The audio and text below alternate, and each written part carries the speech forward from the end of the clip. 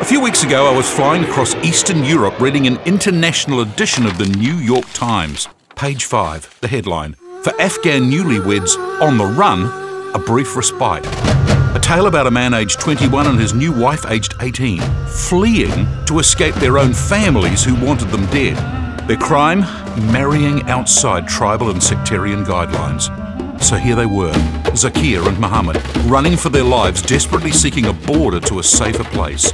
A night here and there with a friendly family, another night in a cave, one night in a field.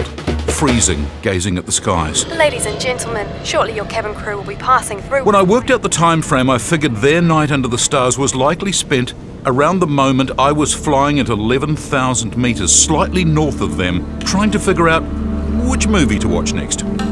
Did Zakir and Mohammed, huddled together in sub-zero temperatures, see the blink of the lights on my Airbus? Did they yearn for a seat on a plane, a boat, or even a bus that would take them far from hatred? For me, the ache then was palpable. I can fly above you, but how can I help you? What an amazingly connected and yet disconnected world we live in. A wise man once said, "Once you were ignorant and you had an excuse, now you know and you have no excuse." My friends, please, can we start connecting somehow? I'm Rob Harley. Made with help from New Zealand On Air.